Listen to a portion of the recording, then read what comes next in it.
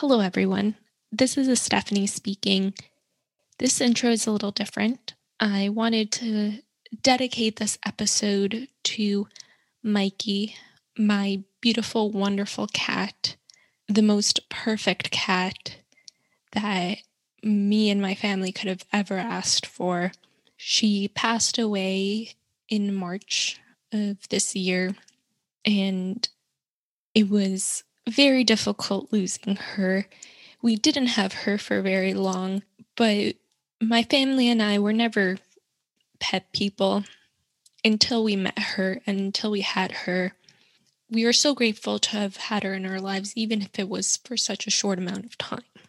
And I wanted to dedicate this episode to her because my brother and I used to love to dance to Selena with her. I cannot confirm whether she actually enjoyed it or not. This episode is for you, the 0.5 and the original 2.5 listeners. So hopefully we can make you guys laugh and bring a little joy to your day the way that Mikey was able to do that with me and my family. So enjoy, guys. Mikey, this one's for you.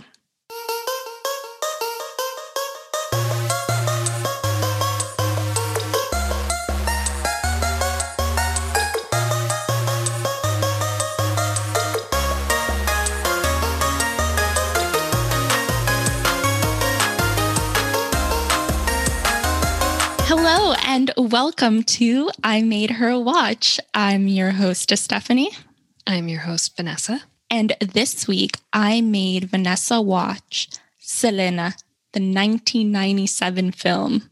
I just want to say, when you say 1997, I'm kind of like shocked that it was 1997. And I think it's because J-Lo looks exactly the same. Yeah. Physically, her face, everything looks about the same. So it's hard to believe it was that long ago. So this film, I've probably watched it like a good 15 times. Wow. Because, yeah, as you could tell, Selena's very, very important to the Latin American community, specifically more like Mexico within like the U.S., where my family's from, El Salvador, probably because of proximity, because that's the type of music that we listen to. You would think this music might be a little bit triggering to me, and I'll tell you why. Triggering is never the word you want to hear.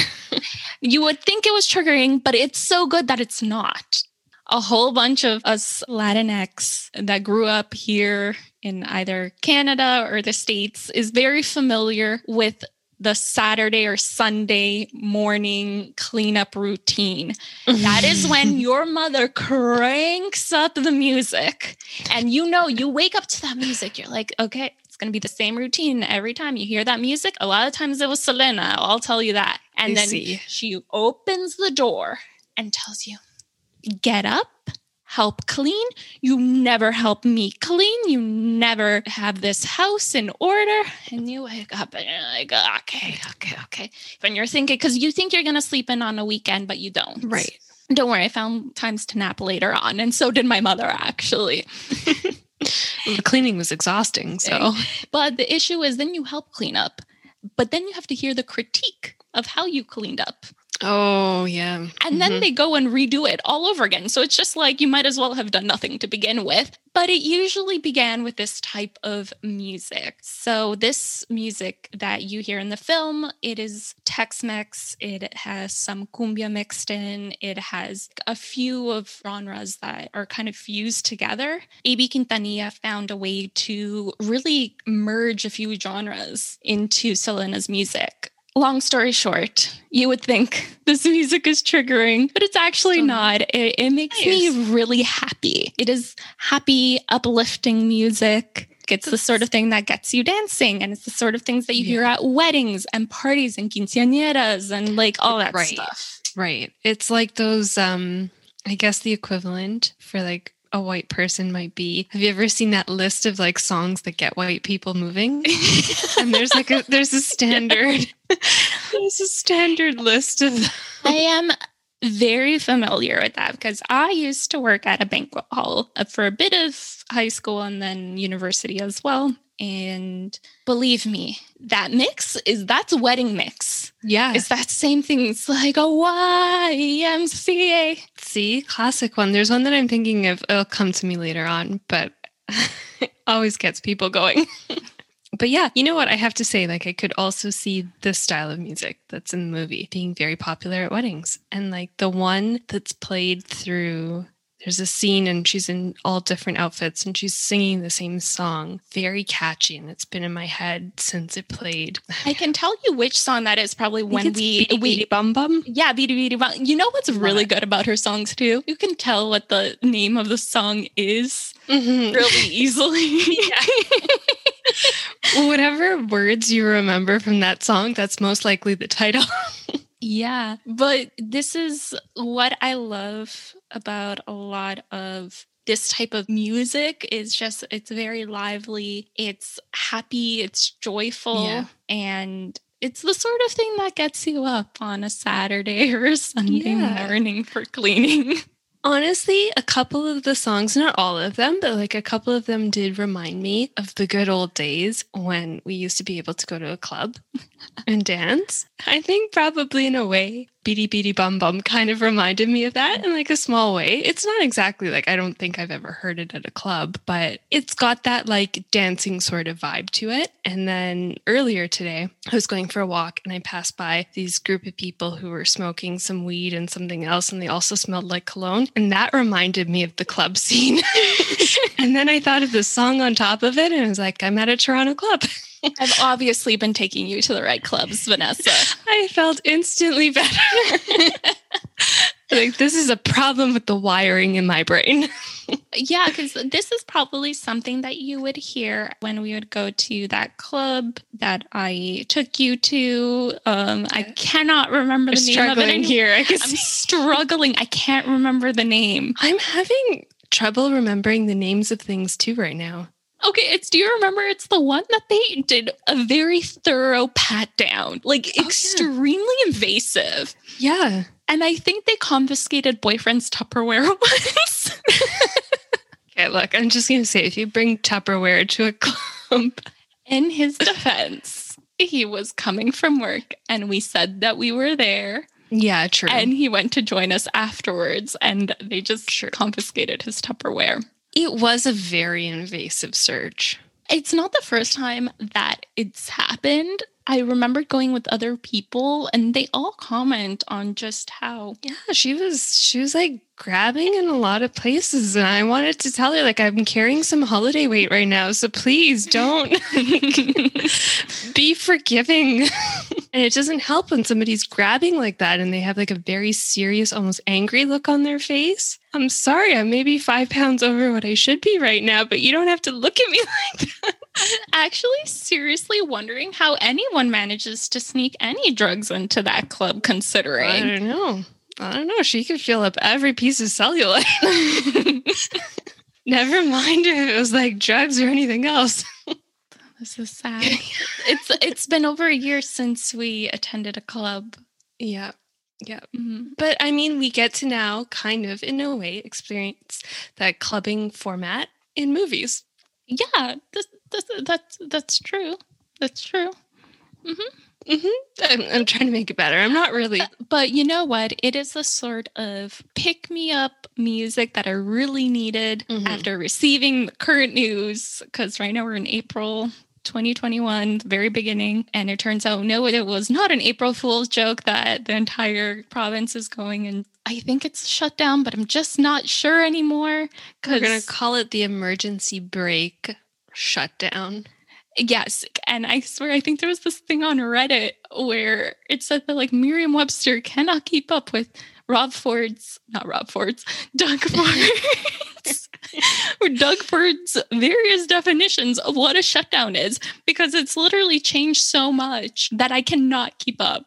Every time a shutdown happens, it means something different. Sometimes it means you must stay at home. Sometimes it means you can still be outside and like gather with 5 other people and do exercise if you're physically distanced. Sometimes it means you can sit at a patio and it's still technically a gray zone shutdown. And sometimes it I don't know. I don't think we can do the patio thing anymore. No, now we can't. Now we But can't. I mean- Not that we did to begin with. At the end of the day, it's still the same for you and me. You and I are still recording this via Zoom. We have not really been in contact in person besides our social distanced walks. It is very sad because we're extremely, as you put it once, codependent. So it's really getting to us. Yeah, it's been since November. Yeah, seriously.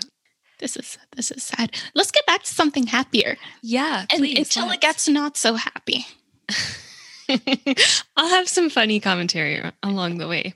Just to give you an idea of my train of thought as I was watching. Okay, perfect. So let us get started with the cast. You may not know about this actress that plays Selena, but her name is Jennifer Lopez.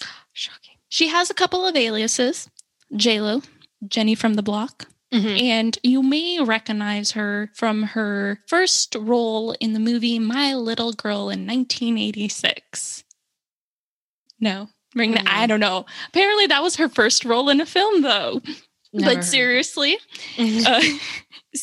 so she started off as a fly girl in Living Color, and she was in Jen Jackson videos. We all know that she's a very talented dancer. But this was her first big breakout role that she got paid $1 million for, which was pretty good at the time. And I believe at the time she was the highest paid Latina actress. That's very impressive. How old was she when this was made? It was 1997. I think she was born in 69, 27, 28, 28, presumably. Oh, I have no idea. Actually. God, she looks so great. I know. She looks fantastic. And me... I've just been bloated all weekend. And then she just has these abs. Yeah. Why can't everything just go to my butt in a good way like her? Right? Oh, that's my third comment. Well, that is one thing that they got casting wise very well. Yeah. You know, she is very famous for her booty. She's bootylicious, as some might say. But so is Selena. She was well known for her curves. For her posterior. Yes. But there was actually a bit of controversy around J-Lo's casting for Selena. Okay. During the time, there was a bit of an issue because she is Puerto Rican and Selena's Mexican. So at first, there was a bit of an issue with that. Yeah. And you might have noticed on Netflix, there's a Selena series called Selena the Series. Aptly titled. Yes. And that Selena is played by Kristen Serratos. And you might recognize her from Ned's Declassified if you ever watched that as a kid. Did not. On Nickelodeon. I don't know what you watched as a child, Vanessa. I don't know either. Did your mother not let you watch TV? I definitely watched it as a kid, guaranteed. I think I watched shows that were maybe either one, age inappropriate, or I don't know, maybe I was reading I used to read a lot when I was a kid. So maybe I just read more books during that time than I watched shows, but I didn't watch a lot of Nickelodeon. Well, just so you know, she was in Ned's Declassified, and I believe there was a lot more controversy around her, especially after everything aired. Right now is a good time to plug in some of the podcasts that I kind of went through to get a lot of this information. First, there is a podcast called Anything for Selena.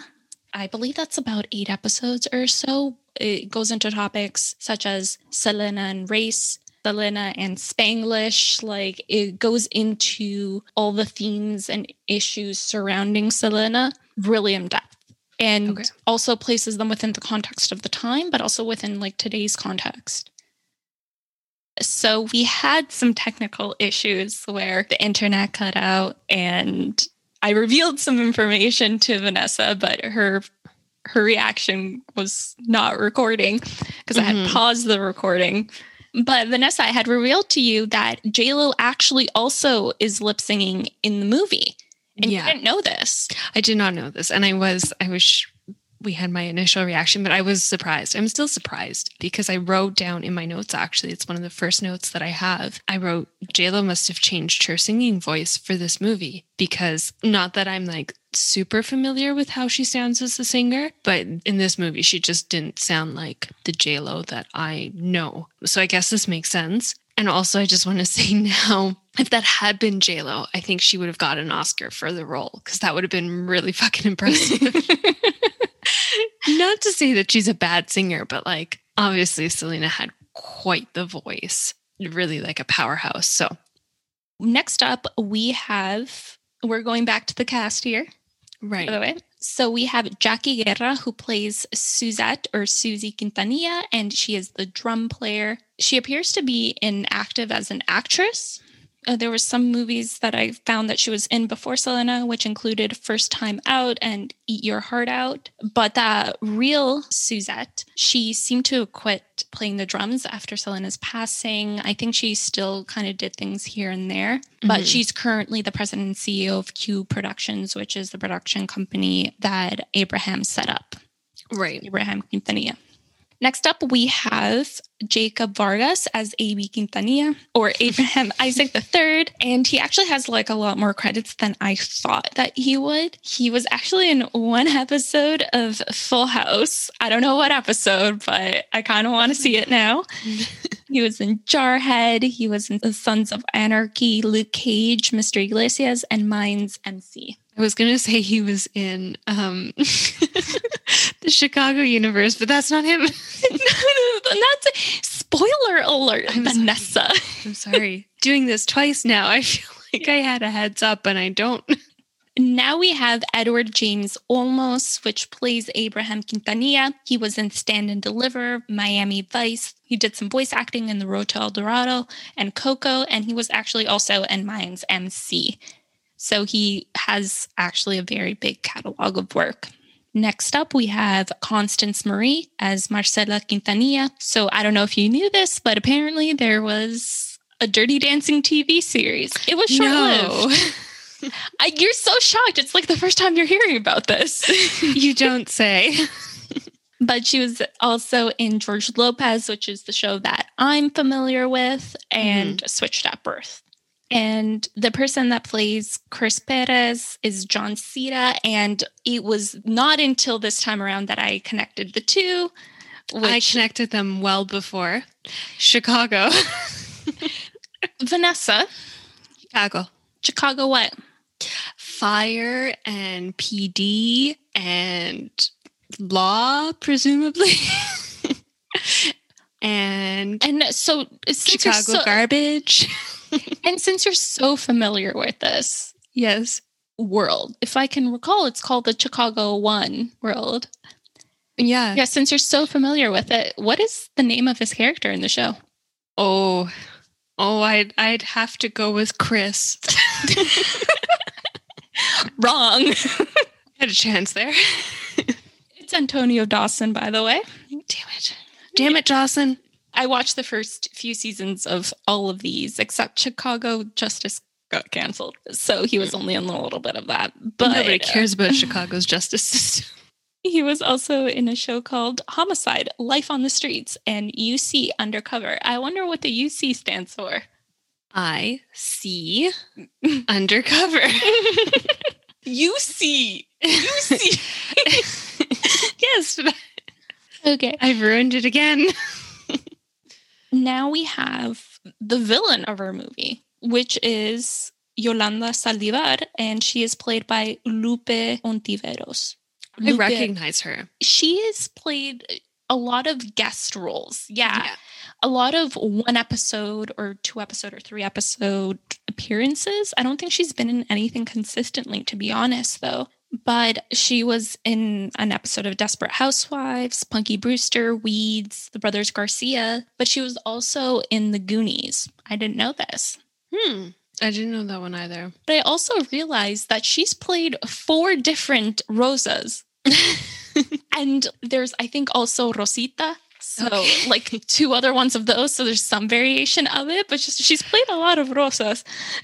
Do you think she goes into casting calls and says like, I'm perfect for this role because I have experience playing Rosas and you're looking for a Rosa and I'm trained for this.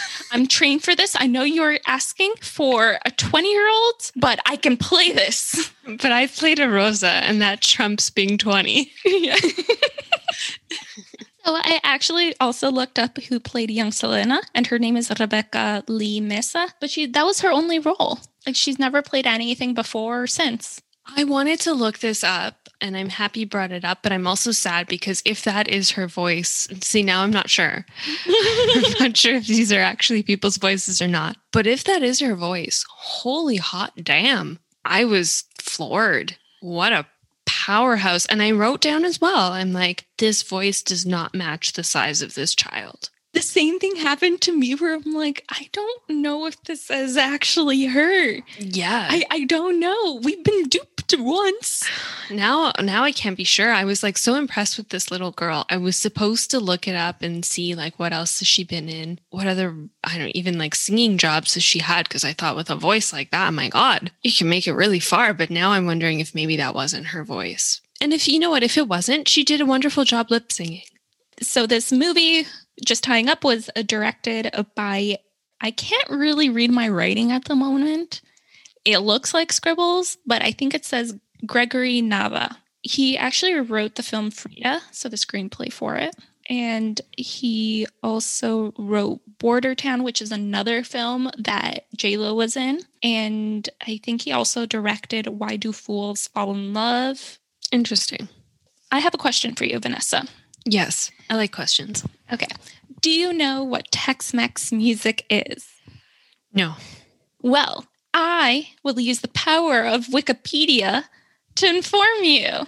Yay! Wikipedia. Once again, my university professors would be so impressed with me right now. You know what? There's nothing wrong with Wikipedia. Okay. Except for the fact that there's a whole bunch of things that are wrong with it. But otherwise, I mean the fact that anyone can edit it. Yeah, but besides that. Okay. So Tex-Mex, also known as Tejano music, is a popular music style fusing Mexican and U.S. influences with elements from Mexican Spanish vocal traditions and Czech and German dance tunes and rhythms, particularly polka or waltz. The music is traditionally played by small groups featuring accordion and guitar. Its evolution began in northern Mexico, a variation known as norteño. So norteño is the type of music that my father loves.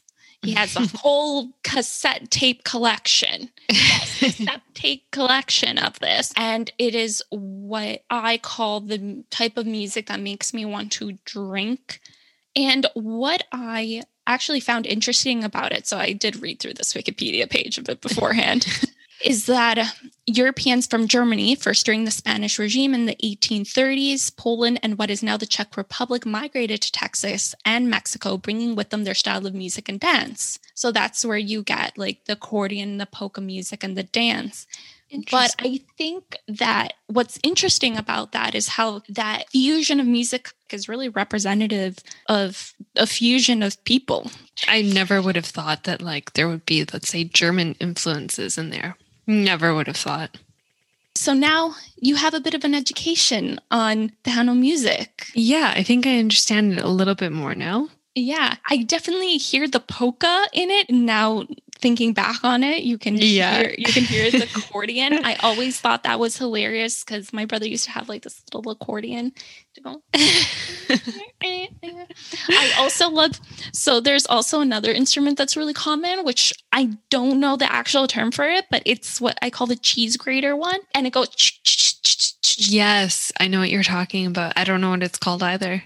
I don't know what it's called, but I always want to play it because it seems so easy. It seems so easy. And I've never been musical. Let's just say I had a guitar. I own a guitar. Did you know this about me? I own a guitar. No, I didn't know this. I cannot play that guitar. Well, I mean, there's always hope. Yeah. So this is actually my second guitar. Why do you have two guitars? Okay, no, it's because the first one broke. Did you break it? So the first one broke. So you broke the first one?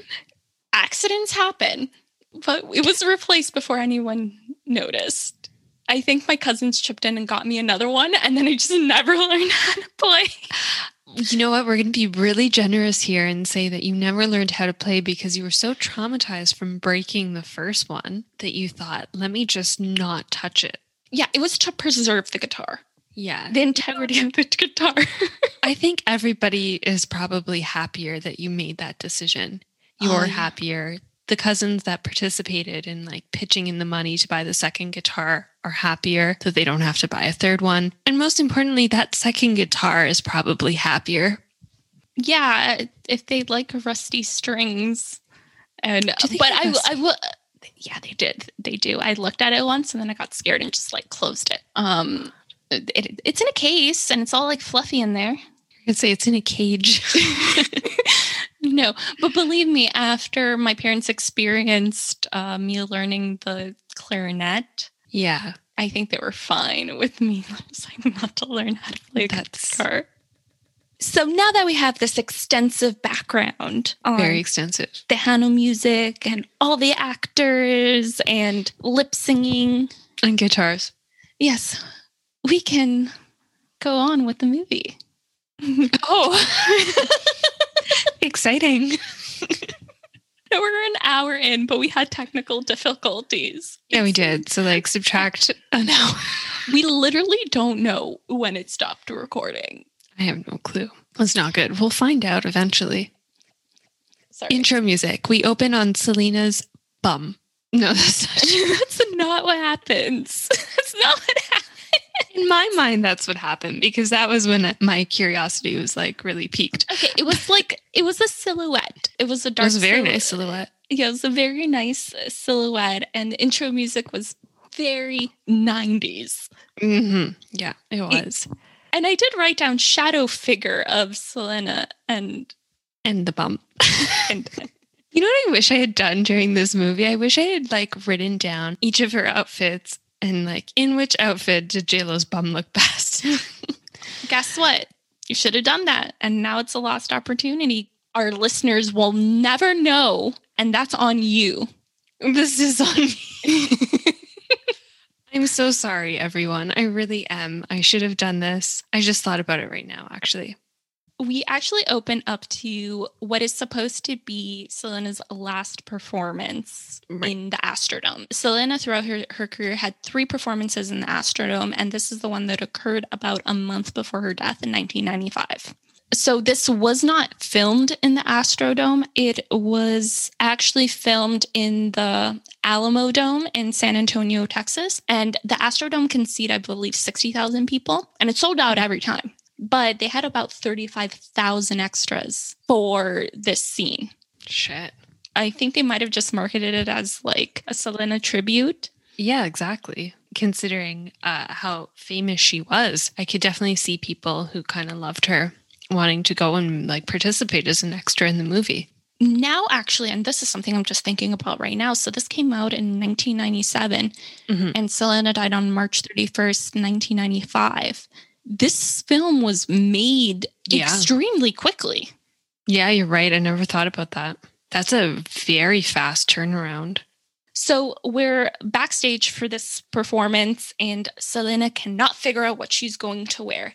And then she thinks, no, I got it. And she goes into her suitcase and pulls out that iconic purple sparkly halter outfit. It's kind of like flared at the bottom. Bell-bottom style. Yes, exactly. And this is such an iconic outfit. And I freaking love it. I would say I think it's my favorite outfit of hers. Yeah. Yeah. She has a lot of great ones. It seems like she was quite the style icon. It was a big trendsetter in that way. And I actually really enjoyed seeing all the different outfits. They recreated them really well in the movie, but it was really interesting to see some of them. she wanted to be a designer. Like you saw kind of like clips of it mentioned. So all these were her ideas. I believe mostly were her ideas, especially in the early years. She was like bedazzling shit all on her own. Yeah, that's the thing too. Like watching that, like it looked really good. It's pretty impressive to think that was just her own creation, right? Like she took a bra and went to work. So this outfit, like I've seen it like a million times, but most recently I had actually seen America Ferrera wear it in Superstore because I have been watching Superstore and she wore it for a Halloween episode. Oh, no way. Okay. Yeah. So it's got to be very iconic then. So she is brought into this arena in a horse-drawn carriage, a white horse-drawn carriage. And I'm pretty sure the horses were also white. I was kind of confused when I watched it because it looked like a very Southern American setting, like a rodeo or something. Yeah. Oh, yes. If you understand now with our Wikipedia education, now we understand the roots of Tejano music. It makes sense. Mm-hmm. So she opens up with the disco melody, and this is it's actually part of her album, which is Selena Live. I've listened to it multiple times, and I think we see later on she likes like Donna Summer, and she is inspired by that. So you can understand where that disco influence comes from. Yeah, exactly. After she finishes a bit of this disco melody, we go back in time, back to the 1950s, I believe. I believe it is the 1950s. And we have Abraham and what is the original The Dinos? So he was part of a band called The Dinos, and they sang more of kind of that barbershop kind of. Yeah. But I have to say, like, very good. The singing was top notch. They're going to what appears to be their first gig, and the owner didn't want them because he thought they were Italian. Turns out they're Mexican, and this is a white-only club. Yeah. And it's just astounding how this was really recent. Like the 50s weren't that long ago, and it's still insane to think about this is how it used to be. Yeah, to think that like a club could be labeled as whites only and they couldn't have a group that like clearly very talented, couldn't have them singing because they weren't white, because they were Mexican. Abraham was actually born in the U.S. in Texas. He had dropped out of high school to begin a singing career and did release some music. But he liked to play that, like you said, that kind of like that barbershop music. I forgot what the genre is called. Yeah, I don't know either, to be honest. But it's something that I guess you would associate more as being like white music.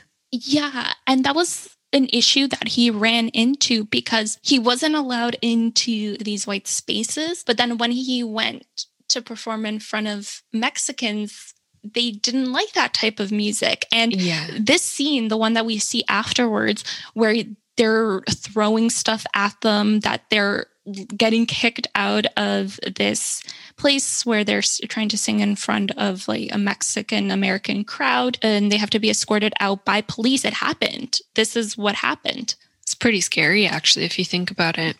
But like also clearly a very uncomfortable position for him and his bandmates to be in, right? It's that thing where like, where exactly do you fit in? Because they happen to like a style of music that maybe doesn't stereotypically fit with their cultural background. They're not accepted in either space. Yeah, there's this point in the film where he says that you have to be more American than the Americans and more Mexican than the Mexicans, and you have to be doubly perfect. Yeah, exactly. That's not only an issue that was happening there, it's something that's still occurring now, I feel. Yeah. I cannot speak for Mexican American. I am not Mexican American. I was born in Canada. Both of my parents are Salvadorian. I feel like I have a different lived experience than a Latinx I feel in the US, so I can't speak to that. But from what I gathered from that podcast, like anything for Selena, this is something that is very much still alive today. Yeah. And I would say it probably goes, obviously different experiences, but I would say that feeling of like not belonging in either category and therefore having to be perfect at both of them just to be accepted is probably something that a lot of people who are maybe like first generation experience from like a lot of different backgrounds. Obviously different struggles in each group, but that feeling of like struggling to belong in either of those categories is probably pretty common. I believe you watched bits an episode here and there of Jane the Virgin with me. Yeah. The main actress is Gina Rodriguez, and I remember she had filmed a commercial for, I think, a cell phone company, And I remember the original run of that commercial. And you can tell you can tell that she has a very thick kind of like English accent when she speaks Spanish. Okay, yeah. I remember watching the commercial again, and she had been dubbed over with someone else's voice that spoke Spanish. And then I looked this up, or I don't know how I found out about it, but it turned out people didn't like the way that she spoke Spanish. So they just kind of like dubbed it over. And there was an interview she did where she was like, her parents were so intent on her speaking perfect English that she, I guess, had trouble learning Spanish afterwards or speaking it without accent. But at the end of the day, you're born in the US, you're born here in Canada. I have an accent when I'm speaking Spanish. I still know how to speak it, and I will speak it proudly. And this is one of the topics that is covered in Anything for Selena, like this thing about Selena not being able to speak Spanish as well as some other Latinx people. The concern that she wouldn't be, I guess, welcomed. But people almost found it like endearing and responded to her. And it was something that when I was younger, really struggled with feeling kind of ashamed about it, that I couldn't pronounce certain words properly. And like seeing her kind of like, I saw her in interviews, like I said, so I saw her in interviews with like Don Francisco and you could tell that she's trying. Yeah. And she understands the language. She didn't learn any Spanish until later on in life. Right. Yeah, it's really interesting. I mean, as someone like I only speak really one language and sometimes not that well, as I'm sure this podcast will reveal. But like, I think anybody who's able to speak more than one and understand and like write in it and everything else, I think that's a great feat. But I can imagine just how like disheartening it must be to feel like, you've put so much work into both of these things and still feeling like you've come up short. Yeah, and you can probably tell why perhaps they didn't teach Selena sooner how to speak Spanish. It might have just been concentrating on, getting them to speak English well. Yeah, exactly. It's one of those situations, damned if you do and damned if you don't, right? I did some more research on Abraham, and it turns out that he actually did release a bit more music, and he was drafted into the army. And while he was drafted, he met Marcella, who's actually half Mexican-American and half Cherokee. I didn't know about that. Interesting. Yeah, and he ran into that struggle about like playing Mexican music when he wanted to play this barbershop music. Got to figure out what it's called. But we fast forward a couple of decades, and he now has 3 children. So we have Suzette, we have AB, and we have Selena. And you get a bit of an idea of the type of person Selena is. The type of person that puts a chicken in the shower to scare the shit out of her sister. Yeah. She's definitely got some spunk to her. And like a free spirit, we'll say. And she's got an amazing voice, whether that's actually her voice or not. But her dad is like playing the song and she comes over and starts singing. And pretty shortly after, he realizes that he's going to strike gold with her because she's got some talent. Yeah, she is literally drawn to the music. She's in the middle of a football game. Yeah. And she hears her dad play and I guess starts being able to sing along with his guitar by ear. I think this is the moment where he sees, oh, this is my opportunity to kind of redo my music career through my children. Yes, through all my children. He puts AB on the bass. Bass. Yeah, he puts AB on the bass. He puts Suzette on the drums, and she's extremely upset about this. Does not want to at all. She's like, girls don't play drums. And she just repeats this over and over again. But what's interesting about that, later on in life, she became very much an inspiration for girls that grew up seeing her play the drums and learning how to do it because they saw that she could do it. Yeah. In the beginning, I had imagined that he was just like doing it to get all the kids involved, but I was impressed that it remained a family business, basically, even as Selena grew to be so very popular, right? Like all of the kids kind of maintained their roles within the band. I will say and I won't get too much into it because there's literally so much on it. Like there's no way I can barely fit what I have into this episode. But there's a lot of controversy around the level of control that Abraham had over the children. I could see that, yep. There's been a lot of fights with people that were part of the band.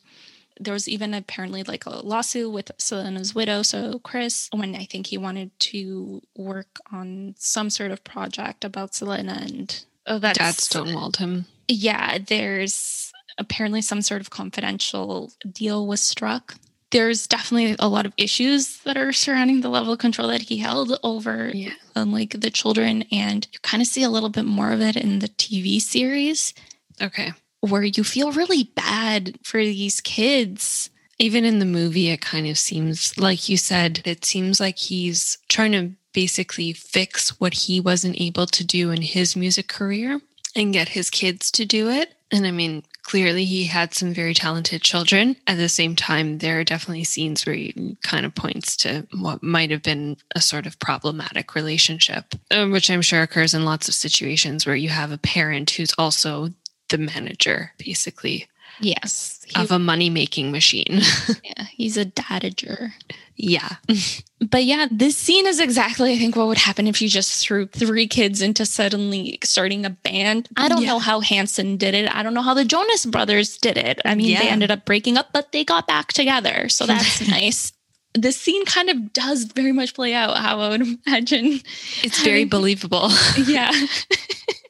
So Abraham ends up wanting to have a place for the band to play. So he opens up a restaurant and he promises Marcella, don't worry, honey, I'm not going to quit my job. Mm-hmm.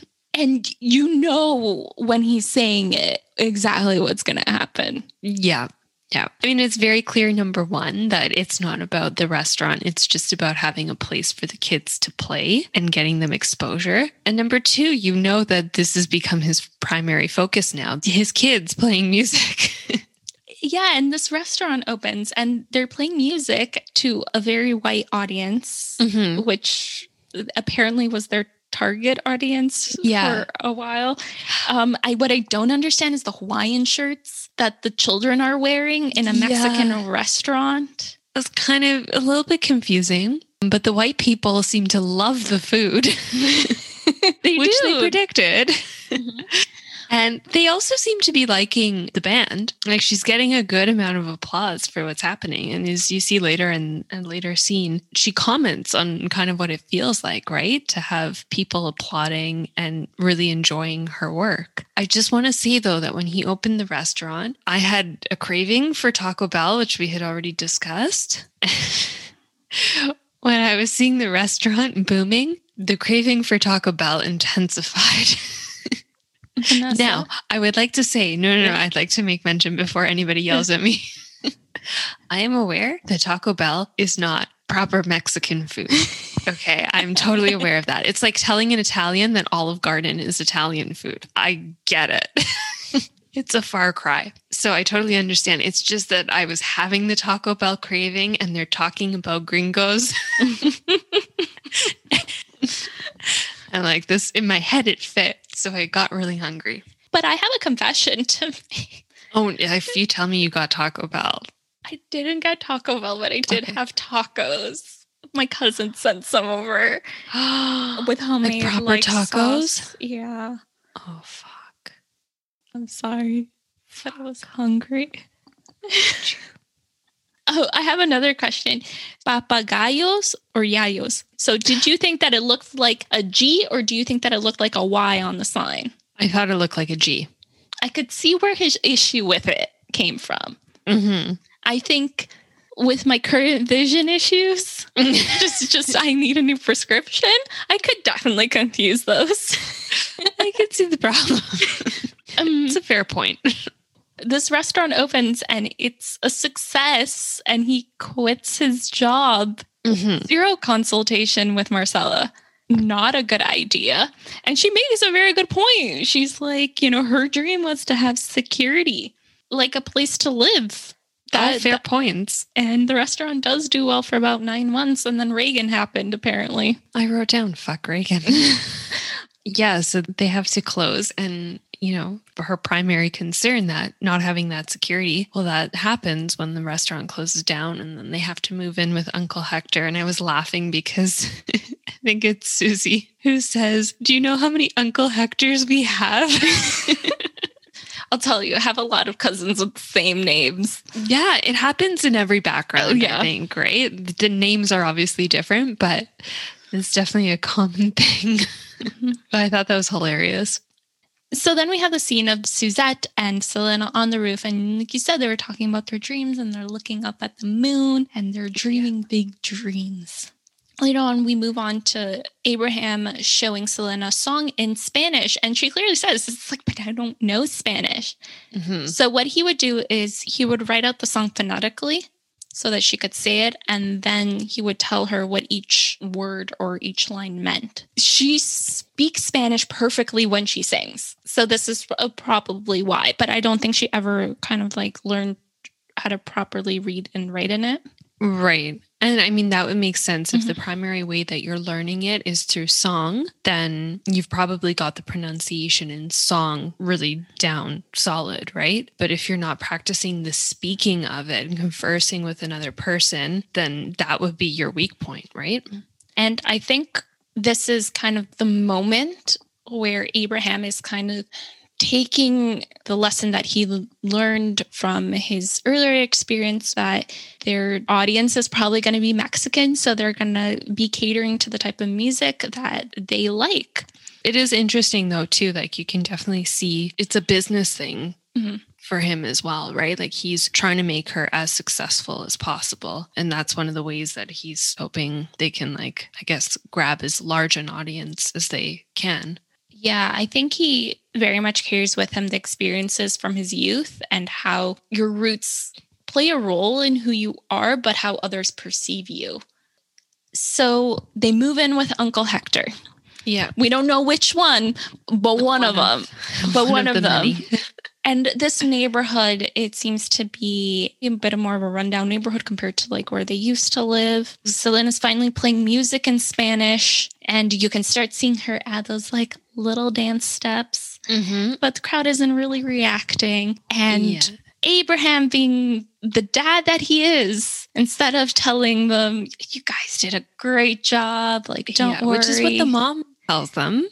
Yeah, he goes on to critique AB on not keeping the rhythm properly, and then tells him to go and write the songs then, like if he didn't want to play those songs, which guess what? He does. Yeah, he does take initiative. He obviously took what his father said to heart. And once again, that's more than I expected, actually, from the kids, considering they seemed like pretty hesitant to do any of this stuff. But I did think, like, in this moment, watching him be fairly critical of their performance, it kind of made me wonder, when kids are that young and they become kind of like child stars, it makes me wonder how much influence and how much pressure is coming from the parents to get them to that stage. Like, even if you have a kid who has a lot of raw talent, like Selena clearly had at a very young age, it takes a lot of work to get somebody like that noticed. It doesn't just happen. I mean, maybe there are rare cases where someone just gets discovered, luckily enough, and not that much effort has to be put into it. But like, it takes a lot of work, and especially on the parents' part, right? It kind of makes you wonder. Well, Selena actually did drop out and got her GED. Wow. So she didn't go to normal school after 8th grade. That's quite a young age to be dropping out of school. And to add on top of that, they're very young, they're inexperienced in this sort of genre, but also Tejano music is something that's very dominated by men, and Marcela points this out. I can tell you even now it's still dominated by men. That's a common theme in the movie. It comes up again and again that they say, like, this is a male-dominated industry, and to have a woman rank on top, it's never happened. Well, in fact, she won the Tejano Music Awards for 8 straight years. Wow. After they play this, kind of lackluster concert of sorts at this fair, they go to the beach and you hear a bit of cumbia music. And I really like how they did this in the film, is how they started showing how throughout their musical career, they were incorporating different elements of different music genres.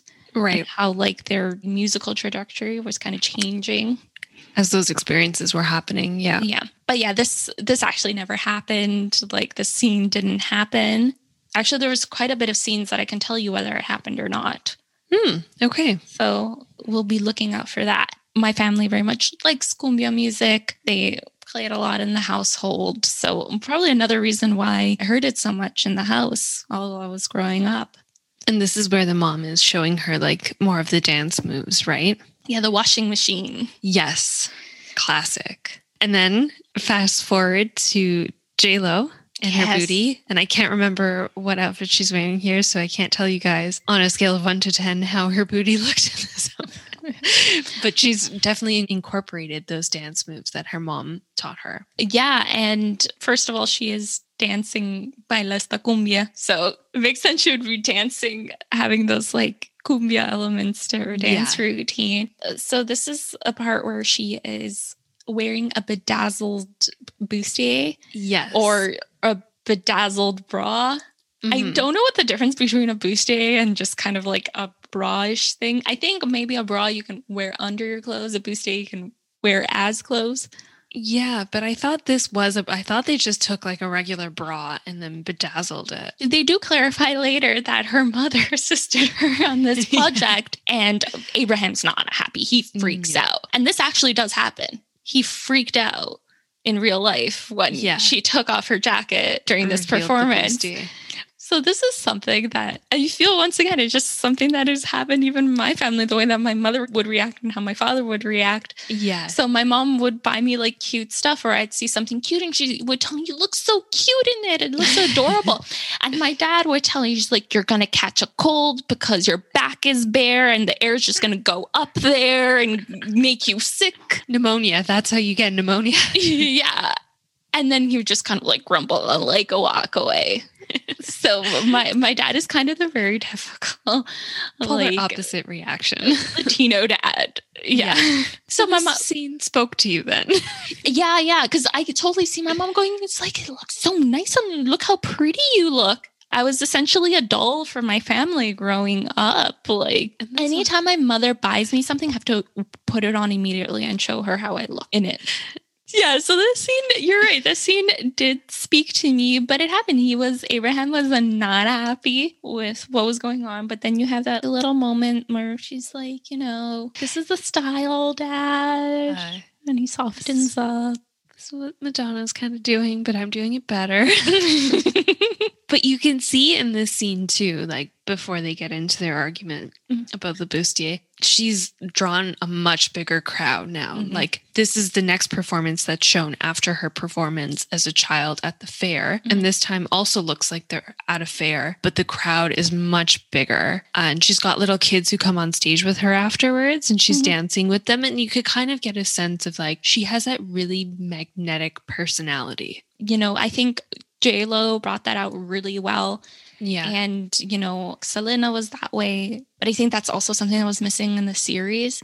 You didn't get those glimpses of what would kind of draw people to her. Yeah. And I love how Susie is filming her and she's on camera. And you get a sense of her sense of humor and her playfulness. Yes. She seems to be very fun-loving and just very kind of lovable person. I like that they did capture that in the film because to me, I mean, for somebody to have captured the hearts of so many people, there had to have been something not just about her voice. Clearly she had the voice, but also about her personality that drew so many people in, right? So I definitely think JLo's performance kind of captured that. Although, again, I don't know very much about Selena, but seems like they got that part right. Yeah, I feel like they're capturing that really well in the film. Yeah. Like as much as you can in a film, to be honest. And then you kind of see in the next scene as well just how her popularity has grown because they're on that tour bus, Big Bertha, right? And so AB is driving it and he's already not very confident in his ability to drive it. I think they're going to get gas and he kind of goes off the road with the bus. And so they're waiting for somebody to like stop and help them out, get them out of the ditch. And of course, Selena's like, you don't know how to get somebody to pull over. Let me do it. And so these two guys who look like they're two like tougher kind of guys, as they mentioned, they've got like tattoos and stuff like that. They pull over. They recognize her and they're like, anything for Selena. No. Anything for Selena's. Selena's. They lose their bumper in the process of trying to pull the bus out of the ditch. And they're like, oh, no worries. We're going to keep this bumper in our house as a tribute to her. Do you know, I wrote down what sign they're going to put up under the bumper. Oh, what is it? This bumper was pulled off by the bus of Selena. And then he goes on to say, anything for Selena's. Which is actually what I believe why the podcast was named that. Oh, that makes sense. Yeah. Oh, this is a good time to ask this question. Did this actually happen? This happened, yeah. Okay.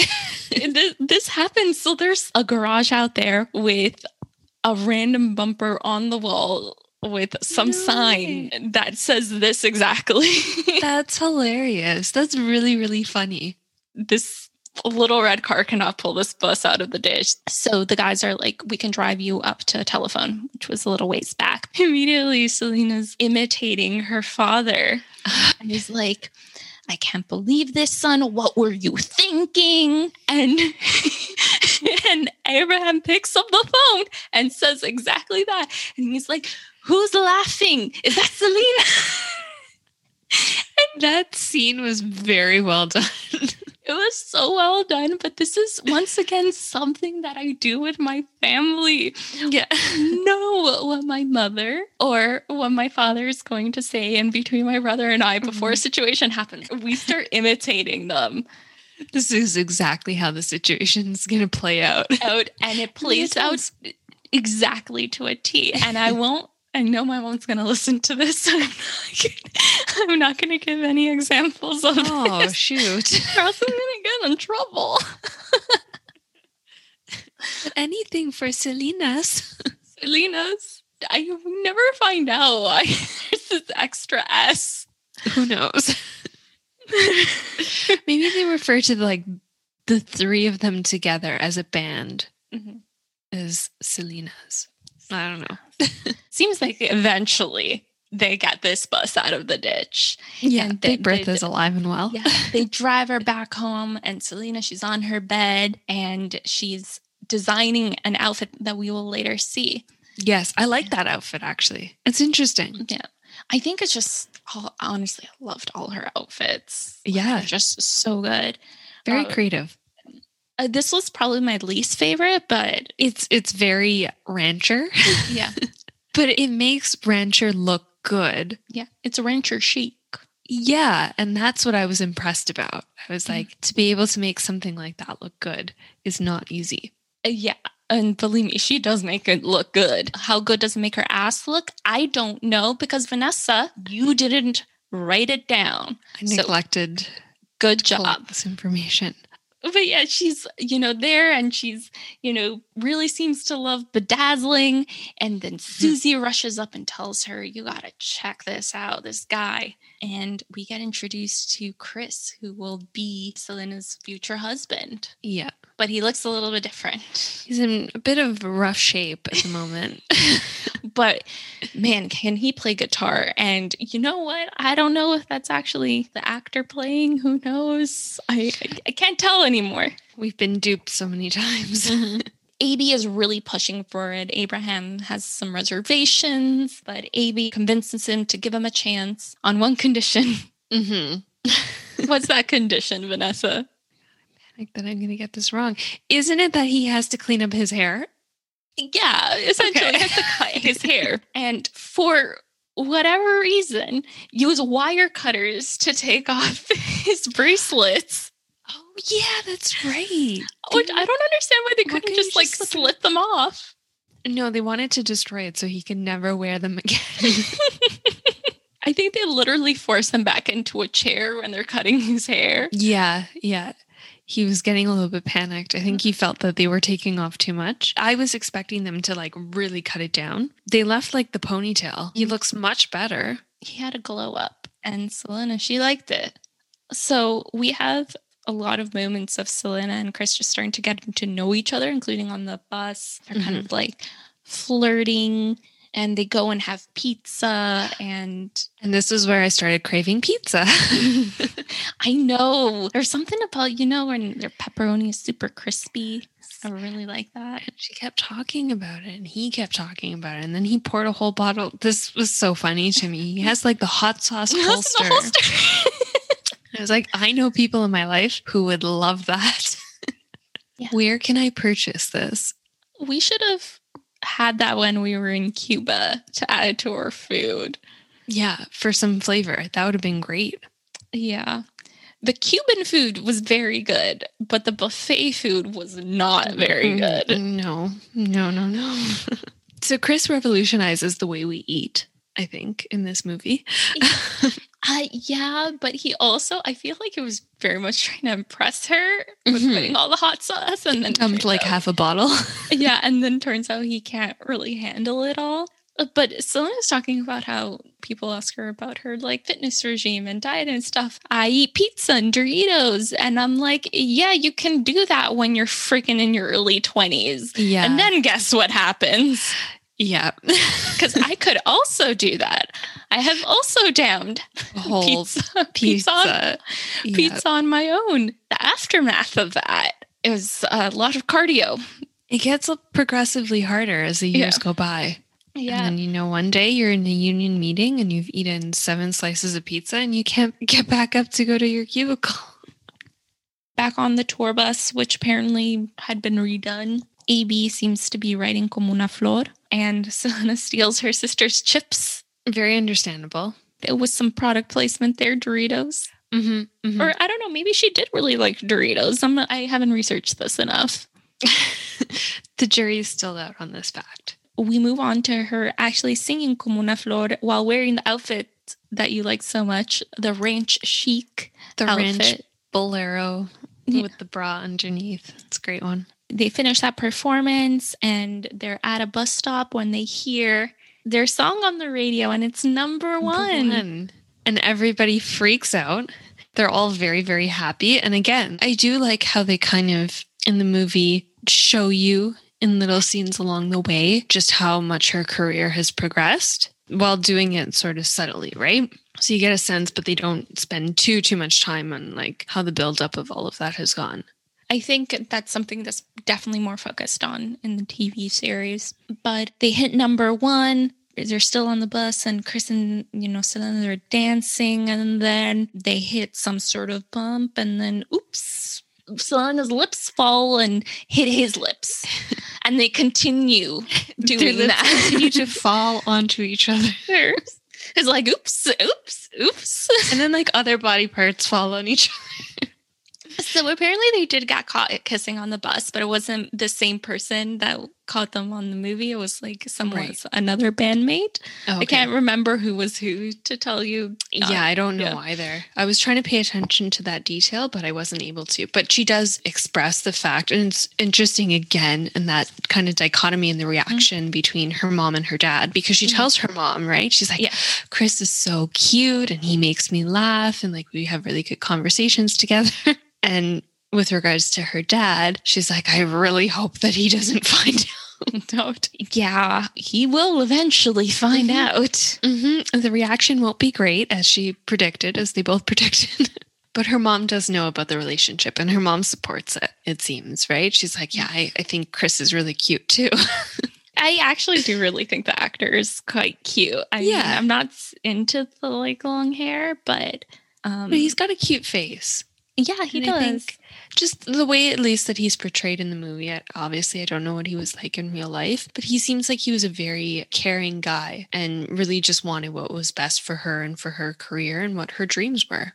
Which was nice. It was really nice to see. Yeah, it seemed like it was very supportive of her, but also supportive in helping maintain that relationship with her family because, like, we see throughout the remainder of the film where, you know, Selena wants to get married against the wishes of her father, but Chris is worried about the relationship. Like, what would that cause to her relationship with her family? He's the one who even brings up at that point that, like, don't you want your family to be there at your wedding? Yeah, so then we have that scene that we're talking about before where Abraham, they're considering having an event in Mexico, but Abraham's worried about Selena's Spanish. And we kind of went through this before about kind of having to be doubly perfect. Yeah, and that's where that really good speech of his comes up. And like, I'm sure many people who have been in that situation and kind of been on the border between two different identities have probably experienced something similar to what he's talking about, right? Yeah, and he also has like another point where he says that his family's been there for centuries and still they're treated as if they just swam across the Rio Grande. And that small thing is saying a lot. What he's saying is that they're still treated as not only immigrants, but undocumented migrants. Yeah. That's what that little piece is saying. You don't belong here at all. Yeah. I think, once again, that is something that is still very much a sentiment that unfortunately is still very much alive today. Honestly, if you can say anything about that, it's the fact that that probably hasn't changed very much at all in those years. It hasn't changed since his time. It's still very much ongoing today, which is really sad. It definitely is. So we cut to a scene where Chris is trashing the hotel room. And apparently, so this did kind of happen. I don't think to the extent that it did happen in the movie, but apparently Chris did have to pay a couple $1,000s.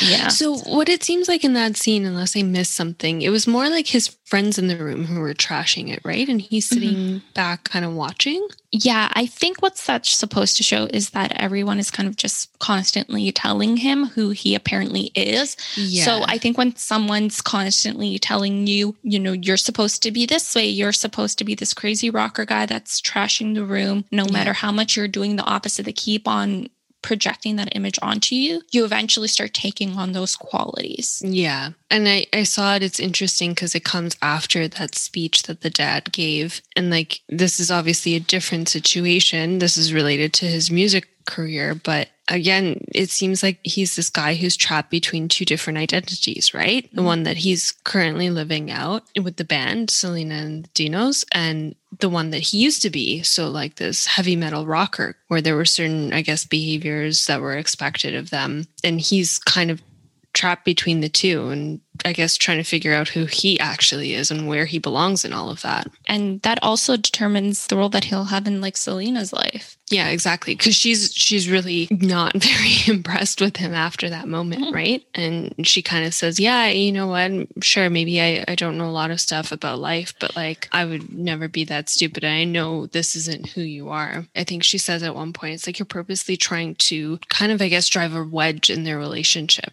I thought that definitely gave him more depth as a character. I mean, he's not the biggest character, but I think it definitely gave him more layers. In fact, I felt like he was more fleshed out than even AB was and Suzette. So I wish they had been able to do a bit more of that, but they actually do a bit more of that in the series because they do have more time. There's only a limited amount of screen time, but you want to know what Selena sees in him But they go off to Mexico, and we have the scene where she's going around, saying hello to everyone very close up, which makes me very anxious. Yeah.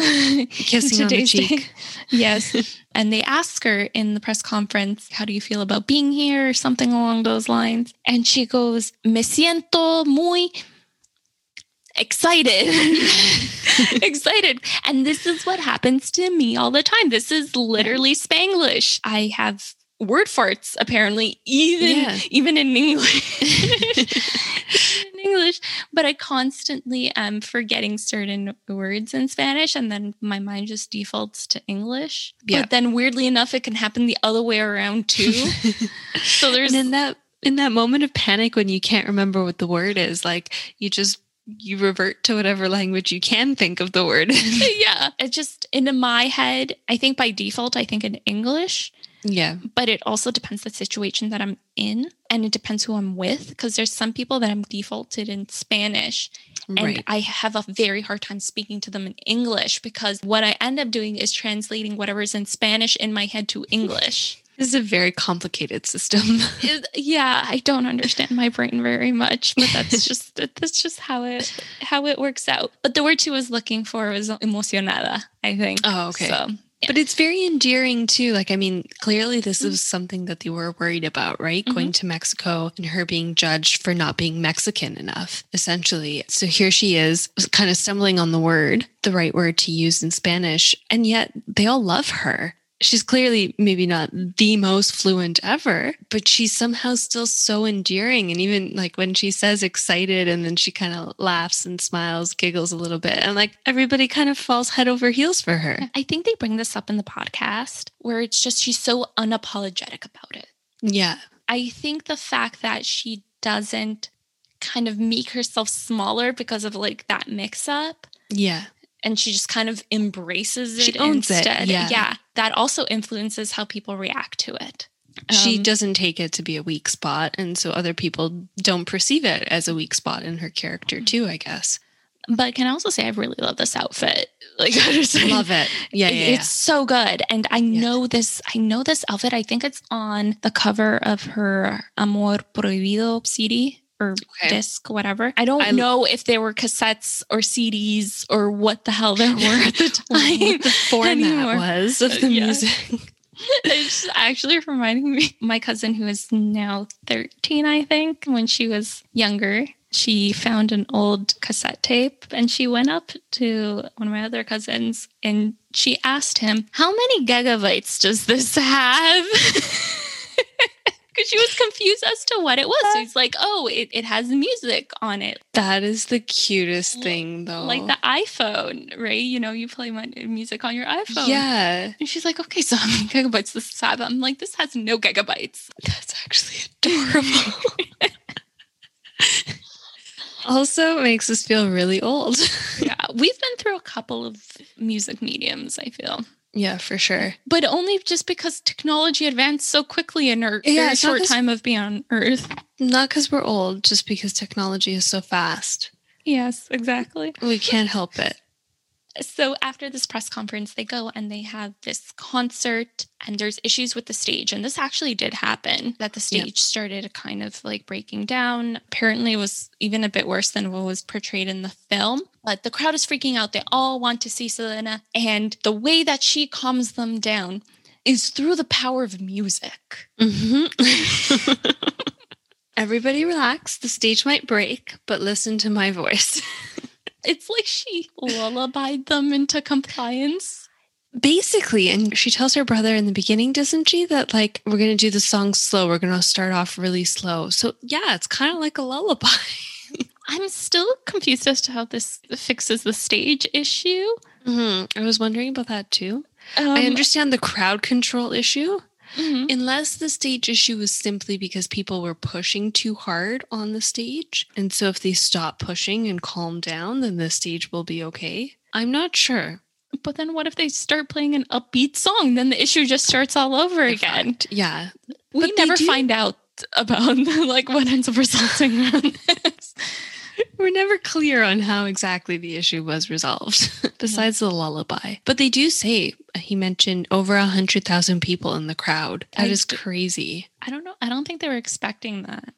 No. And that's part of the reason why they had those issues, right? They were worried about security after. And of course, I guess the stage and just the whole setup couldn't accommodate that amount of people.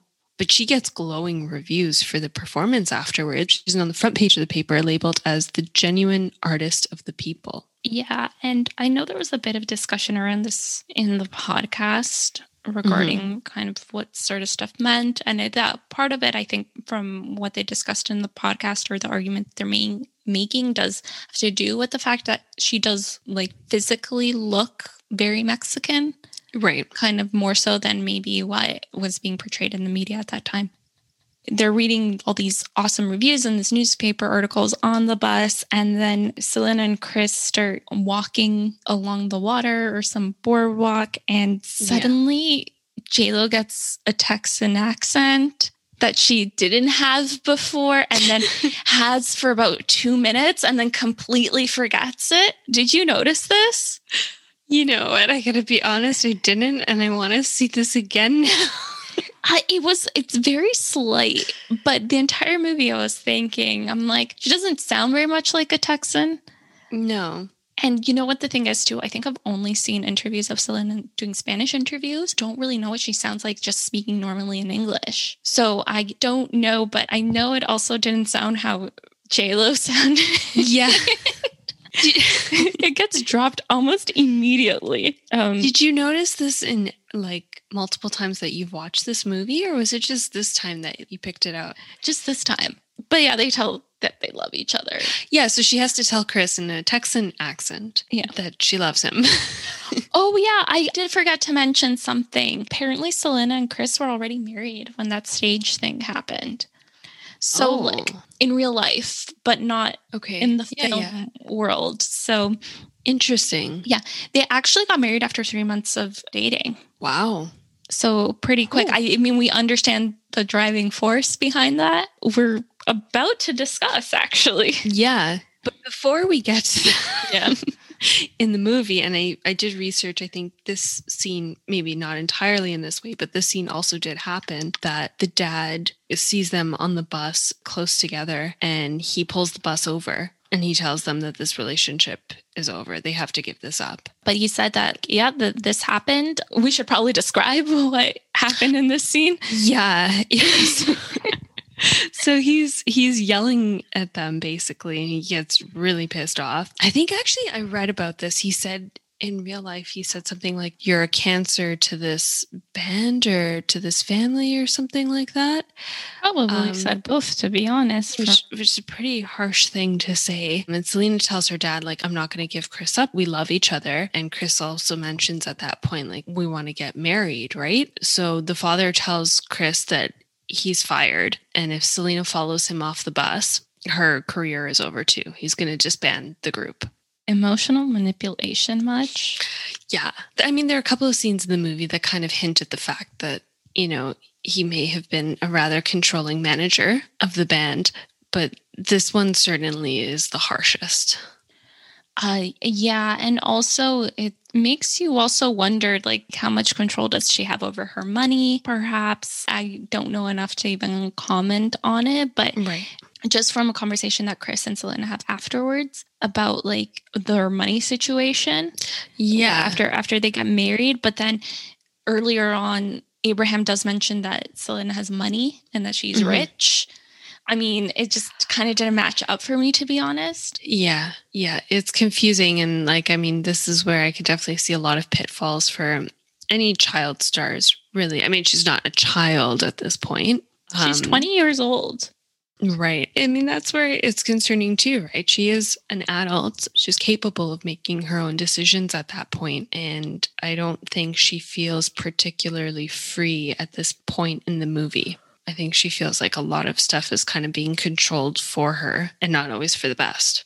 It's a machista culture. I mean, when the man of the house says, this is what's going to happen, this is what's going to happen. And you kind of see that throughout the film where it's like, we're going to open a restaurant. I'm going to quit my job. We're going to start a band. And that's exactly what happens. Yeah. And like you can see too, because after that scene happens on the bus, Chris gets off the bus. Selena stays on as she's got her head in her mom's lap and she's crying about it, right? And her mom is trying to comfort her and everything. And you can see that the mom probably doesn't really agree with the way the father handled the situation either, right? She seemed to have liked Chris quite a bit. But again, because the father made that decision, and that is the decision that sticks. It seems like nobody can really cross him in that. I think this is something that I read. One of the concerns that the father said he had basically with the relationship and with them getting married was he was afraid that Chris was going to be one of those husbands that afterwards didn't want her to perform or like further her career or anything like that. He would have wanted her to basically stay at home and cater to him. But he turns out to be quite supportive of her career and at one point even more concerned about it than she is. Yeah. To be honest, but this kind of control pushes her to get married after only 3 months of dating because they realize that's the only way that they can be together. Yeah, exactly. And Chris is the one who points out like a lot of different things. He's like, you'd really like it if your family was there at the wedding, right? And if your dad could give you away. And he says to her at one point too, everybody in the family, not just your dad, thinks it would be a bad idea to get married so soon. And he says, I don't want you to give up on your dream. I know you want to make it big and I want to see that for you. He's the one who's kind of pointing out all these very logical arguments. And she says, yeah, I agree with all of that. You're right about all of that. But I know that if we don't do this, my father will never accept the relationship. This is like the only way. Kind of the way the father dealt with this situation really does push her directly into his arms. So they do end up getting married. So they're in the car and they're driving back from getting married and the press found out. And I don't know if this is how Abraham found out in real life. She hears this and she tells him, no, go back. Like, he's like, where are we supposed to go? She's like, just not back to Corpus Christi. Don't go to Corpus Christi. What are you doing? The other way. Are you wanting to drive to your murder? Yeah. I don't know how I feel about the scene between her and her father where she's talking to her father about the marriage and he tells her that he's kind of happy that she ended up doing that. You feel that he was never going to go through on his threat to disband. He just kind of had to get on board. Yeah, it still leaves me with a bit of an uncomfortable feeling. But in the movie, it shows that fairly quickly Chris is welcomed back into the family and they seem to have a decent relationship after that. And of course, Abraham doesn't want to miss a gig, so they got to make their way to the next performance. So Beady Beady Bum Bum starts playing over this montage of her, performing and wearing all these freaking amazing outfits. Several different fantastic outfits. There's one where the very fluffy the black with the sleeve. With the thing. Yes, I love that one. Yeah. That's probably my second favorite outfit of hers. What's your first favorite outfit? My first one is, I think it's after that scene of the performances when she gets her Grammy nomination. The white dress? Yeah. The dress at the Grammys was pretty nice. Yeah. Oh, well, she gets nominated for a Grammy. Spoiler. That news gets out. They start talking about making an English crossover album, which is very much was a dream of Selena. It was released posthumously. But right after they mention that, they play No Me Queda Más. And I really like that song. I really like that one. Yeah, I realized in watching this, she had some really good hits. I think they were able to squeeze almost all of them in there. And there's that really good scene just before the Grammys where they're going dress shopping. She's going with that friend. And they have what I want to call a pretty woman moment. Oh, I wrote that down too! No fucking way! Oh, yeah. Before we got to that, right before that scene, Selena's opening up her boutique and we get our first guest who's apparently taking care of the business side of things. Yeah. And okay, I should also mention this. I mean, sometimes I like to spoil things for myself, but I didn't want to do it in this situation. So I wanted to be surprised by how she died. I knew that she died. I had no idea of the circumstances of how, right? So throughout the movie, I had like little guesses along the way. Mm-hmm. I felt like this was like a serial killer documentary. Actually, at first I thought maybe it's the father. Like maybe, oh my God, maybe they get married and he gets so upset that he kills her in a rage.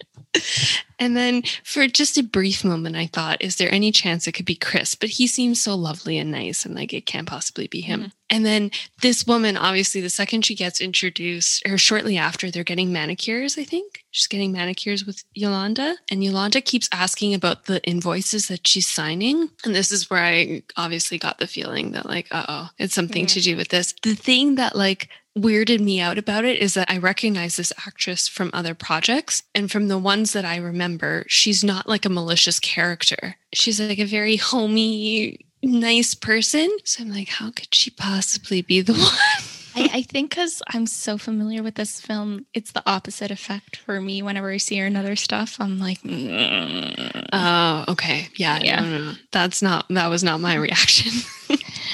So she's handling the financial side of the boutique, but also she is Selena's fan club president. Right. But now to the important Pretty Woman scene.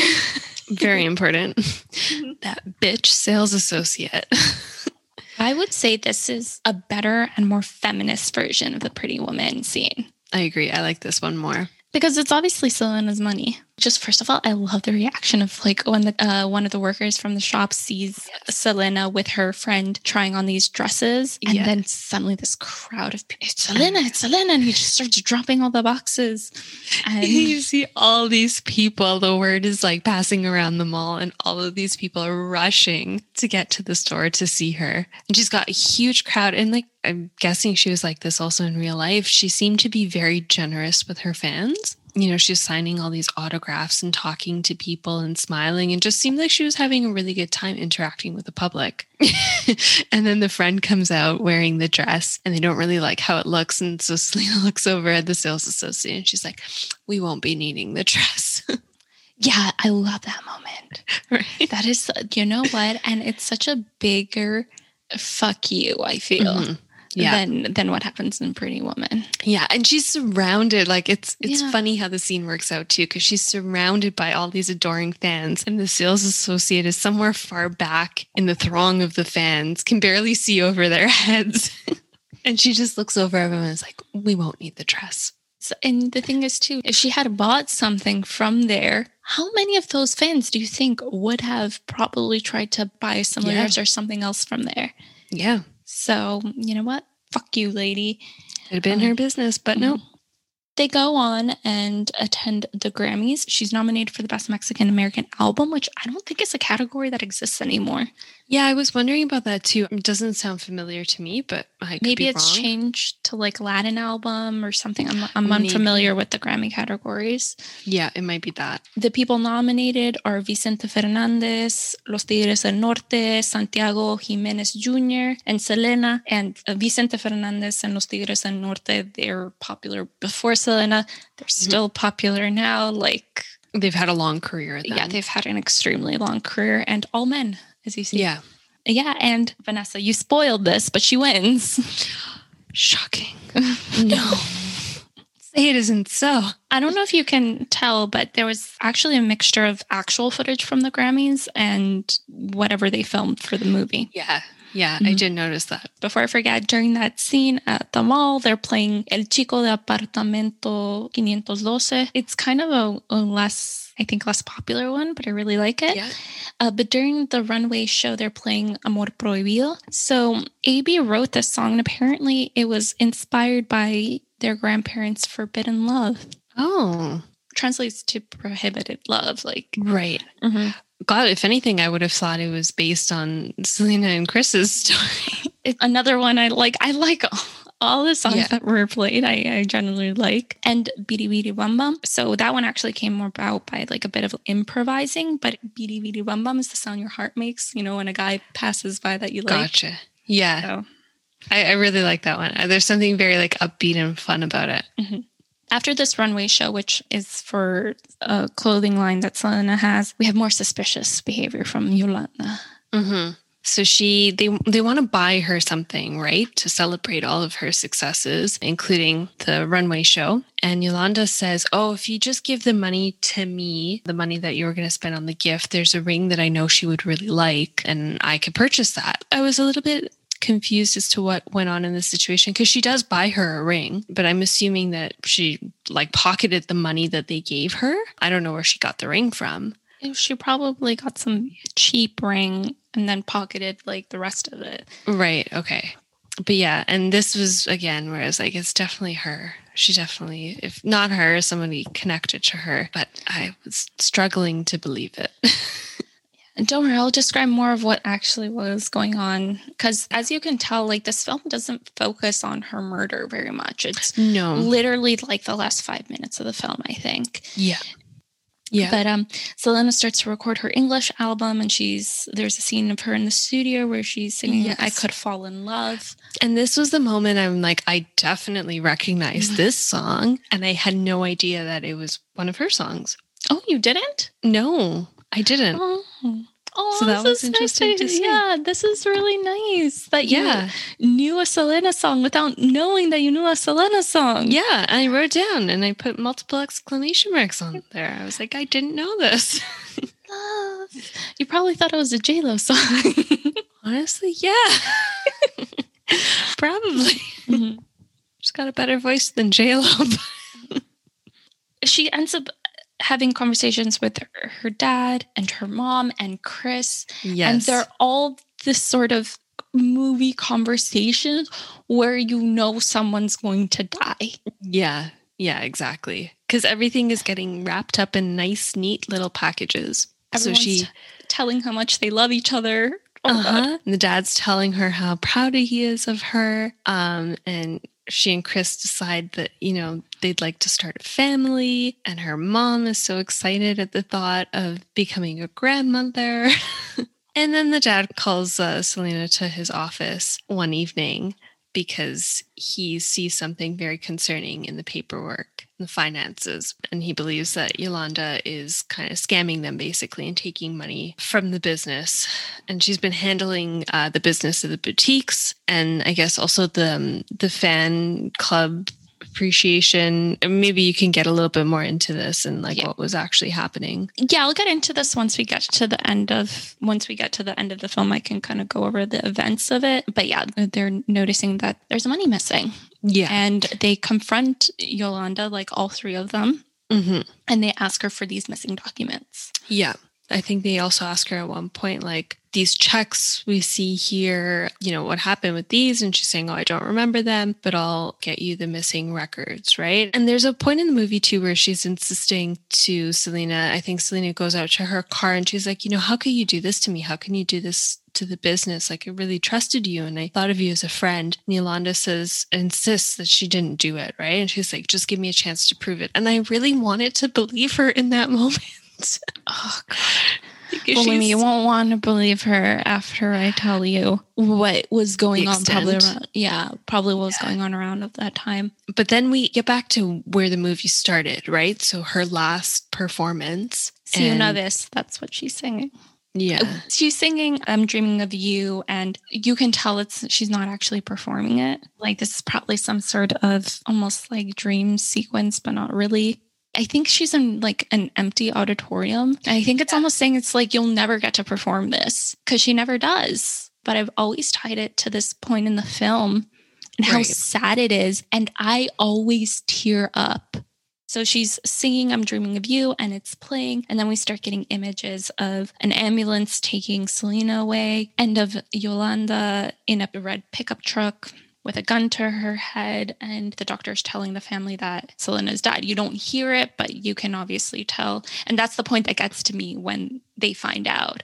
Yeah. And that kind of how they break down. And she died at 23. Very, very young. Mm-hmm.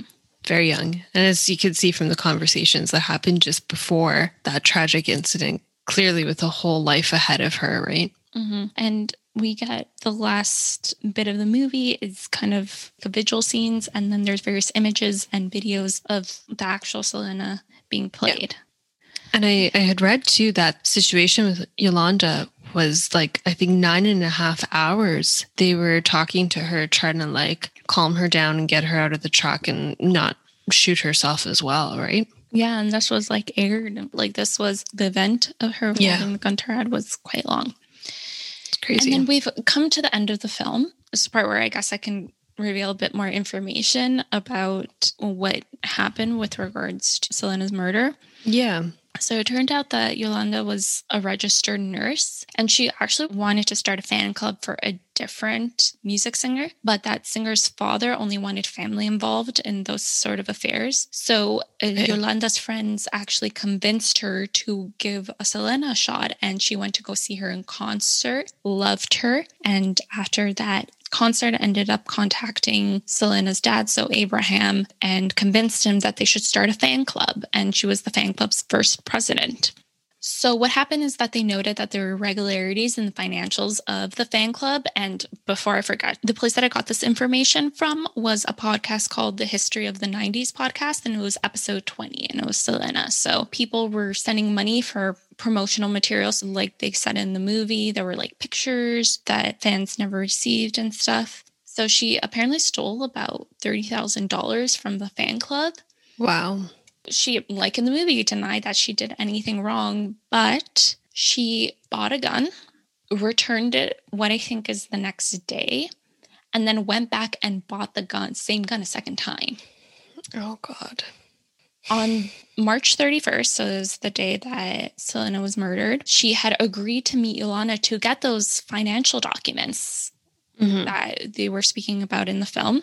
They met at a Days Inn in Corpus Christi, and I kid you not, Yolanda checked in and paid for a room in that Days Inn using a Selena Boutique American Express card. Jesus. At first, she tried to delay handing over the documents by claiming that she was raped in Mexico once she was fine there with Selena. So Selena drove her to a hospital, and they found no evidence of rape. And then when they returned to the motel, she asked for the documents again. And just before noon, she ran out of the room asking for help. And I think Yolanda was following her for a bit and then went back into the room. And then Selena collapsed, and Yolanda's name was actually, I think, the last thing that she said before wow. So they were her last words. And then we get to that part where she kind of barricades herself inside of that red pickup truck. And yeah, you're right. They negotiated for about 9 hours, and she had a gun to her head. And eventually she surrendered to the police. When it comes to Selena, she died shortly after arriving to the hospital. She was shot in the back. Wow. Yeah. And she died about 2 weeks before her birthday. So she would have been 24? I think so. So apparently, when it came to her trial, the defense lawyer argued that Yolanda had planned to actually kill herself, but it went off by accident and she ended up killing Selena. Sure. Yeah. She apparently bought the gun to protect herself against Selena's dad, who she claimed had raped her and sexually abused her. Abraham denies these allegations, and Yolanda was found guilty, and she was sentenced to life in prison with no chance of parole until 2025. Oh, wow. Interesting. That's actually coming up. Yeah. Her death, obviously, because of who she was, but also because of the fact that she was murdered and who killed her, really impacted the Latino community. It was a really sad time. I actually asked my parents, what was it like when she died? Because I don't remember. And I asked him, I'm like, Dad, did you like Selena too? And he was like, yeah, I liked her. And I'm like, do you remember when she died? And he goes, we were in El Salvador. We were there for Semana Santa, and you were about 2 years old. And we had taken, I'm like, he's recounting his. That sounds like a little bit more than he just liked her. Yeah, so he knew, because I was like, my mom, when I asked my mom and my grandma, were like, yeah, I remember that, and it was so sad. Yeah. And my dad is giving me a play-by-play of where we were. It was dark that day. It was a dark, dark day. It would not stop. It was about 20 degrees. Oh, it was more than 20 degrees, believe me. Way more than 20 degrees, probably. Yeah, so it hit hard. I think whenever someone of that caliber passes away, it hits their fans very hard. But there was actually, and this is something I found out through both the podcasts, was some commentary that Howard Stern had about it. I heard about this. Yeah. Gross. So he criticized the Mexican people's taste in music. And as he played her music, he played gunshots over it. Yeah. Which was more than tasteless. It's disgusting. Yeah. What he did. So he did that on the day of her funeral. And he also said some things using an accent. Gosh. He apparently apologized afterwards, but there was still an arrest warrant out for him in Texas for disorderly conduct. So if he had actually entered Texas within that year, he could have been arrested. Good. Fucking asshole. So I'm like, you know what? I never liked Howard Stern. That's just, you know what? That's the shitty behavior. I mean, I think everything that he said was terrible, but particularly playing her music with the gunshots going off in the background, like... Somebody died from very tragic circumstances. I don't care if you like their music or not. That's a gross thing to do. It's just such a disrespect for human life. And it was very racially motivated. Yeah, I agree. But I guess it's that time of the show, Vanessa. So, number 1, would you rewatch? And I would rewatch, yes. Oh, really? Sorry, that was really quick. Yeah, I would rewatch it. No, but I'm really glad. Like I said, I've rewatched it like so many times. Yeah. Yeah. I only recently, over the last few years, haven't I rewatched it almost yearly because I just don't watch like the satellite anymore. So my parents do have like Telemundo and Univision, and they'll still play it during that time. Yeah.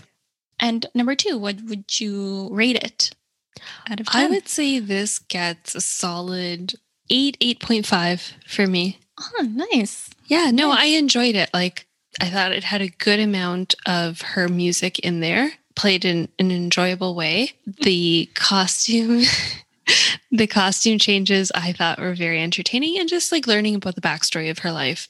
I would rate it definitely like an 8, but they did a really great job with the outfits, and like JLo's performance, I think, was overall quite good, and it was pretty good storytelling. You know what I mean? I think it's really hard to kind of mush someone's entire life into 2 hours, and that's a very difficult feat. And I think they did a very good job with it. Yeah, exactly. No, I really enjoyed this one, and I'm thankful that you gave me something that I liked and that educated me as well. Nice. We've come to my favorite time of the episode. Every other episode.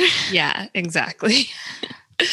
So, you know what? I didn't actually give this one a lot of thought. I figured that I would just kind of say whatever show or movie popped into my head in the moment. I had a couple that I was debating. But next week, Stephanie, you will be watching TV series Broadchurch. I don't know what that is. I knew you were going to say that. I have zero idea. I just don't know what it is. I think, you know what? I think it would be more enjoyable if I just didn't tell you what it was about. And you just watch it when you watch it. It'll be a surprise. I have a feeling it's not along the lines of Too Hot to Handle. So no, it's not. That's way better already. So I will give you this. It was a show that I really enjoyed watching. I think it does have a couple of seasons, but the first season to me is the best one. My real interest is just in whether you will continue watching it after the first 3 episodes or not. I have a decent amount of confidence that you will, but I'm curious to see how you like it because I really did enjoy it. Okay, this is interesting because I think this is the first one that we've done where we actually, one of us has zero, like I have zero idea about what this is about besides the fact that it's a TV show. Like, if anybody would like to like watch along with us, it's on Netflix. The Canadian one, at least. Yeah. And is it British? Kind of sounds British. Okay. It is British. Okay. Yeah. It's something. I got something. Yeah. Okay, this is exciting. Exciting. And I guess you guys will tune in with us next week. Mm-hmm. Goodbye. Bye.